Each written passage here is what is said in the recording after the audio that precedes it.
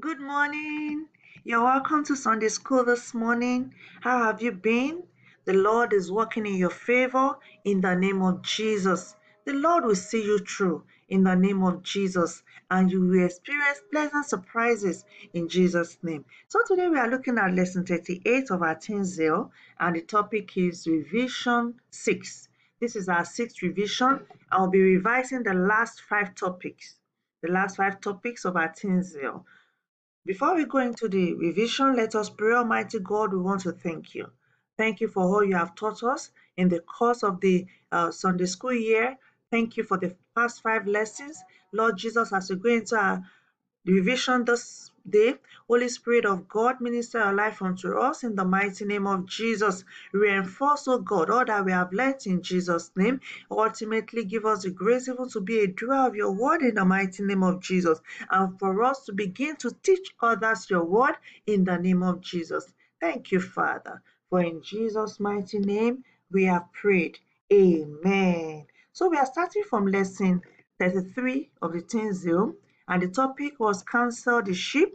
We read John chapter 4, verse 1 to 19. This is the story of the Samaritan woman where Jesus met the woman at the well.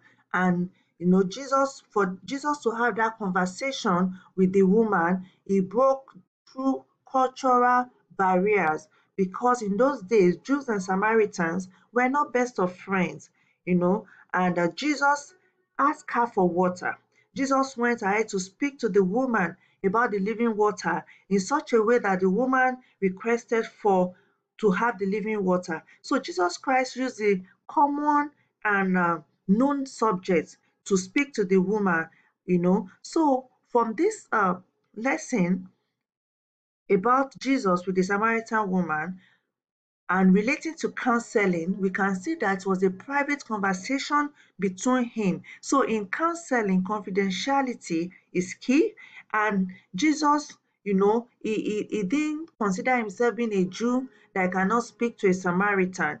And also, we must put our differences aside and ensure that the weary is encouraged, and we need the leading and the guidance of the Holy Spirit in reaching out and winning people to the Lord's side. Our memory verse for this Bible text was taken from Proverbs chapter 11, verse 14, which says, "Where no counsel is, the people fail, but in the multitude of counselor there is safety." Imagine that someone is just living, nobody to talk to, nobody to counsel you. It's going to be so lonely, and you find out that such person may make so many mistakes. But the Bible says that in the multitude of counselors there is safety. I pray that the Lord will surround you with good counselors in the name of Jesus, and God will make you a good counselor in Jesus' name. So at the end of the lesson, we're able to know the techniques for counseling the sheep, and the central truth was only the wise can counsel effectively, seek the wisdom of God. And we said that to counsel was to provide comfort for troubled persons by enhancing their awareness of God's grace and faithfulness, through which they are empowered to live life to the fullest in Christ. When we counsel, we bring comfort to people that are troubled. The trouble could be not even knowing what to do next, not knowing how to handle a situation. And we bring that person to the awareness of God's grace and faithfulness that is available for them. And through that act, they are empowered to live their fullest life. So, counseling is a private conversation. They were alone. And like I said, Christ broke the cultural barrier to reach her. So to effectively counsel others, you must keep in mind this test, these follow 10 steps. You must listen to God. It is very important. You need wisdom. Be wise to counsel others. Don't judge others. When people are speaking, you're already like, really, you did this? No, don't judge others. Speak the truth in love. Pay attention to listen to what they are saying. Let the scriptures be your guide. Don't take offense. Make up with others, even if they offended you. Correct others with love. Continually pray for them. Prayer is key in everything we do in this life. It is essential that we pray and do not seek any personal gain. As you counsel the sheep, especially in the vineyard of God. And God made it clear that anyone who keep on refusing his counsel through his word, true wise believers will incur disasters. I pray that we will not incur disasters in Jesus' name, or calamity, distress, and trouble, or even death. That will not be our portion in the name of Jesus. And God may place that person in a position of honor. And we must remember that God has placed us in a position of honor to minister to his people. So we must take care of the precious gift from him by keeping our hearts humble and tender towards those he sent your way. So you find yourself being able to counsel others. Don't let it get into your head, so that you become proud. Know that it is the gift of God, it is the grace of God, and you must see it through with every sense of responsibility and humility. Hallelujah. In lesson 34, the topic was act of prayer. Luke chapter 18 verse 1 to 8. And in Luke chapter 18 verse 1 to 8, we saw that we must pray always. We must pray. The story of the woman who went to the wicked judge asking that avenge me, avenge me. And the wicked judge was like, let me do what this woman wants before she wearies me. So we must keep on praying. We must pray without fainting. And in that scripture, that was where Jesus said that men ought always to pray and not to faint. Hallelujah. Our memory verse was taken from Ephesians chapter 6 verse 18, praying always with all prayer and supplication in spirit, and watching thereunto with all perseverance and application and supplication to all saints. At the end of the study, we're able to know what the act of prayer is, because our central truth was because God has fashioned our hearts individually. Our prayer needs to flow naturally out of our heart and be consistent with the way he has designed us to. God created us uniquely. There are no two persons in this world that are the same, and so in our uniqueness, God wants to hear us. Hallelujah. So everything about our spiritual life depends on our personal faith in God and our personal relationship with God. So the act of prayer, how and what do you do in prayer? You worship God in spirit and in truth. Consecration and commitment. You ask, seek, knock, and intercession and prayer of agreement. And what are the keys to powerful prayer? Of course, obedience to God and instructions, walking in God's righteousness and holiness, and avoiding sin, because sin hinders our ability to pray. We have to be fervent and consistent in the place of prayer. We have to pray without fainting. We have to believe in the authority of prayers. Some people pray and they don't even believe in what they are praying about. So you have to believe in the authority of prayer. You have to be regenerated Okay, yeah, and you have to know the force being generated when you pray, that you're not just praying amiss, and you have to be good to people. You have to walk in love. You have to forgive others so that your prayers can be answered. And of course, for our prayers to be answered and for our prayers to be effective, faith is very important. What are the hindrances to answered prayer? Sin, praying out of the will of God, asking amiss, when we ask because of our selfish desires, because we want to pepper them. That is why we are asking for these things. They are hindrances to prayer. Worry, doubt, anxiety, and ingratitude. So God wants our prayer to be honest and heartfelt, and he wants our communication with him unhindered, without rules. Just come to him as you are. He is your father. Talk to him, as you talk to your father, with open heart. Hallelujah. Our lesson 35, the topic was home training. We read Proverbs chapter 4, verse 1 to 25.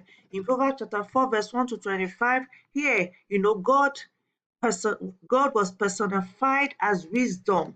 And from that scripture, we also see that everyone comes from a family, either biological or foster family, and it is in the family that children are nurtured and raised. And children must ensure that their hearts retain instructions and commandments, and everyone must get wisdom and understanding. Bible says wisdom is the principal thing. In all that getting, get understanding. Hallelujah. And what do we need? As we as we are being trained in our homes, we need obedience. We need to be obedient. We need to adhere to what we are being trained. We need to be focused, and we need to be deliberate about our own training. We need to be mindful of our words, both the words we speak, when we meet people physically, or the ones we speak online. Hallelujah. So our memory verse was taken from Exodus 20:12. Honor thy father and thy mother, that thy days may be long upon the land which the Lord thy God giveth thee. At the end of the study, we're able to know the importance of home training, and home training is vital to the development of every child. Home training is the manners and social etiquette taught at home. Praise God. And what are the benefits? You get peace and harmony to reign in our homes. We are able to obey God. We are able to correct bad habits and attitudes early. And of course, we receive wisdom and life lessons. Hallelujah. Water baptism. That is our lesson 36. Our Bible text was taken from Matthew chapter 3, verse 13 to 17, where Jesus was baptized just when he was going to start out his ministry. And in Acts chapter 1 to 4 to 5 was where the disciples were baptized in the Holy Ghost, just before they were going to also start their ministry. So for every level, we need the Spirit of the living God. Our memory verse was taken from Matthew chapter 3, verse 11, which says, I indeed baptize you with water unto repentance, but he that cometh after me is mightier than I, whose shoes I am not worthy to bear. He shall baptize you with the Holy Ghost and with fire. And at the end of the lesson, we were able to know memory verse was taken from Matthew 3, verse 11, which says, I indeed baptize you with water unto repentance, but he that cometh after me is mightier than I, whose shoes I am not worthy to bear. He shall baptize you with the Holy Ghost and with fire. Jesus Christ came. He said he has not come to abolish the law. So, water baptism is immersion of believer in water in the name of the Father, Son, and the Holy Spirit. It symbolizes, our identity with Christ, our open identity with Christ, and it symbolizes Christ's death, burial, and resurrection. So when we get baptized, we identify with his death, with his burial, and with his resurrection. Hallelujah. So when we are raised out of the water, we are raised to life. And Holy Ghost baptism is the Spirit with the Spirit is immersion of believer into the life and power of the Holy Spirit. We need the Holy Spirit, in every area of our life. So this is what we must desire, the Holy Spirit. We must be baptized of the Holy Spirit. And when we are baptized of the Holy Spirit, we receive strength, power, boldness from God to accomplish our work and to overcome sins in our life. Hallelujah. And one of the evidence is the ability to speak in tongues. Hallelujah. So the life that we have in Christ is that of grace and can only be maintained by the Spirit of the living God. Praise God. So our last lesson, self-discipline, lesson 37. Bible text was taken from 1 Corinthians chapter 9, verse 19 to 27. And in this scripture, we saw that even though Paul was a free man, he subjected himself to the law of God and to obey the law of God to serve others, so that because we are in a race which must be run to win, and promptly we must run to win. And how do we run the race that is set before us? We are all on a race, and we have to be discipline in our training. We have to run the race with purpose. We have to discipline our body so that we will not be disqualified on the race. Praise God. Our memory verse was taken from 1 Corinthians chapter 9, verse 27. But I keep under my body, and I bring it into subjection, lest that by any means, when I have preached to others, I myself should be a castaway. Will not be a castaway in Jesus' name. What are the traits of self-discipline? Ability to work on ourselves, the time management, ability to manage our time, self-control, and self-motivation. That inner inner motivation, inner drive, telling yourself that you can do it. How can we be self-disciplined? We have to be filled with the Holy Spirit. Time management. Hallelujah. Still looking at how can we be self-disciplined through time management. Time management and what is even self-discipline? Let me try and define it. Self-discipline is the ability to control yourself and to make yourself work hard or behave in a particular way without needing anyone to tell you what to do. That is, you've been able to master yourself. You have mastery over yourself. You have self-control.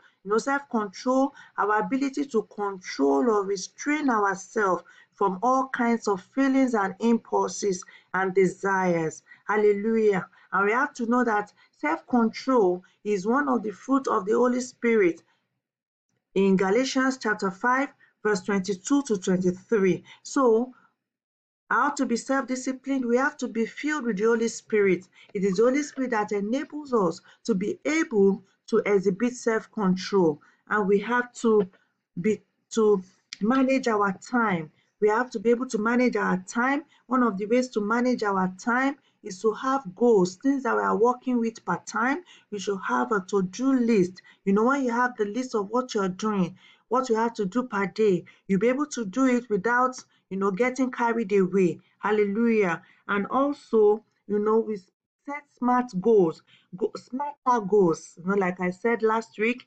our goals must be specific, it must be meaningful, it must be achievable, relevant, it must be time bound, and then you evaluate it and you readjust your goals. Then you must be consistent. In self-discipline, consistency is key. You must be focused. You must set goals. I've talked about that. You must be productive. And one of the ways to be productive is to avoid time wasters. Time wasters can be in form of people, it can be in form of activities. Maybe people that just want to take your time, they want to gist all the time, and when you have important things to do, or maybe activities that serves as time wasters, like social media sometimes, it can waste time. So we must be productive, be result oriented. At the end of the day, ask yourself, what have I done today? Have I been able to achieve what I set out to achieve? Praise God. What are the rewards of self-discipline? You will attract favor and your destiny helpers. When you are disciplined, remember Paul and Timothy. Paul was so well behaved, so disciplined that Paul, Timothy was so well behaved and so disciplined that Paul, took a very strong liking to him, and he became like his missionary body. Praise God. Then you please God. You please God when you are self-disciplined. God can entrust you with lives and agenda for his kingdom because you are disciplined. Then men see you and give glory to God. Then of course, when you are self-disciplined, you honor your parents by developing yourself. You make your parents proud. Imagine you turn out well, maybe on the day of your graduation, you come out with first class and your parents are being honored. Praise God. The joy. So when we are disciplined, we honor our parents. So self-discipline takes effort, but it's always worth it. It is important to understand that self-control is a work of the Holy Spirit as found in Galatians 5:22 to 23. So, and we need the indwelling presence of the Holy Spirit that gives us Christians the power and the ability to exercise self-control. You see, from our last week's lesson, that's water baptism and the Holy Ghost baptism, we see that as believers we cannot do without the work of the Holy Spirit in our lives. So we must seek the Holy Spirit. We must ask him to fill us. We must cultivate relationship with him. We must speak to him, seek his counsel. And I pray that the Lord will help us in Jesus' name. Amen. So we have a number of questions in this for you to test your knowledge. We have questions about over 20 of them. Please, let's go through the questions. In fact, we have close to 30, if not more. Please, let's lay our hands on this material, and let's go through them. So we are going to pray. We are going to pray the prayer point to say, Father, turn me to be a good counselor for your glory in Jesus' name. Lord, as we have seen in our lesson 33 about counsel the sheep, Lord, we pray that you will turn us to be good counselors for your glory in the mighty name of Jesus. Amen. Say, Father, Lord, please give me the power to pray and to pray through. Lord, give us the power to pray and to pray through in the mighty name of Jesus. The power and the grace to pray without ceasing. Lord, release upon us in Jesus' name. Father, humble me to pass through the training I ought to, so that I can be disciplined. Father, we pray, humble us, O God, to pass through the training that we ought to, so that we can be disciplined, so that we'll come out and they know that we have good home training in the mighty name of Jesus. Father, baptize us with the Holy Ghost today in the name of Jesus. Father, we pray, baptize every of our teenagers with the Holy Ghost in the mighty name of Jesus. Holy Spirit of God, come upon us afresh, Lord, in the name of Jesus. Let there be infilling of the Holy Ghost. Let there be overflowing of the Holy Ghost in the name of Jesus. Lastly, we say, Father, help me to discipline myself in the name of Jesus. Father, we pray, help us to discipline ourselves in the mighty name of Jesus. Lord, we give you praise. Father, we pray, help us to be a doer of your word in the name of Jesus. Thank you, Father, for in Jesus' mighty name we have prayed. Amen. Hallelujah. Have a beautiful week.